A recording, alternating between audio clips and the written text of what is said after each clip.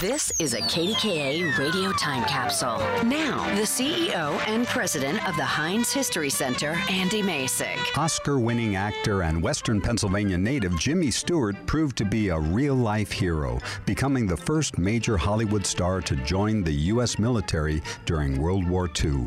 Born and raised in Indiana, PA, James Maitland Stewart enjoyed an active childhood that included playing football, building model airplanes, and singing in the Glee Club. He studied architecture at Princeton University, but found his true calling after graduation as a member of the University Players. Stewart eventually landed roles in several Broadway plays and befriended a young actor named Henry Fonda, who helped him make the move to Hollywood in 1935. By 1940, Stewart had 28 movie credits to his name, winning an Academy Award for his leading role in The Philadelphia Story. Despite his thriving career as an actor, Stewart proudly and willingly answered his nation's call in October 1940 when he joined the U.S. Army.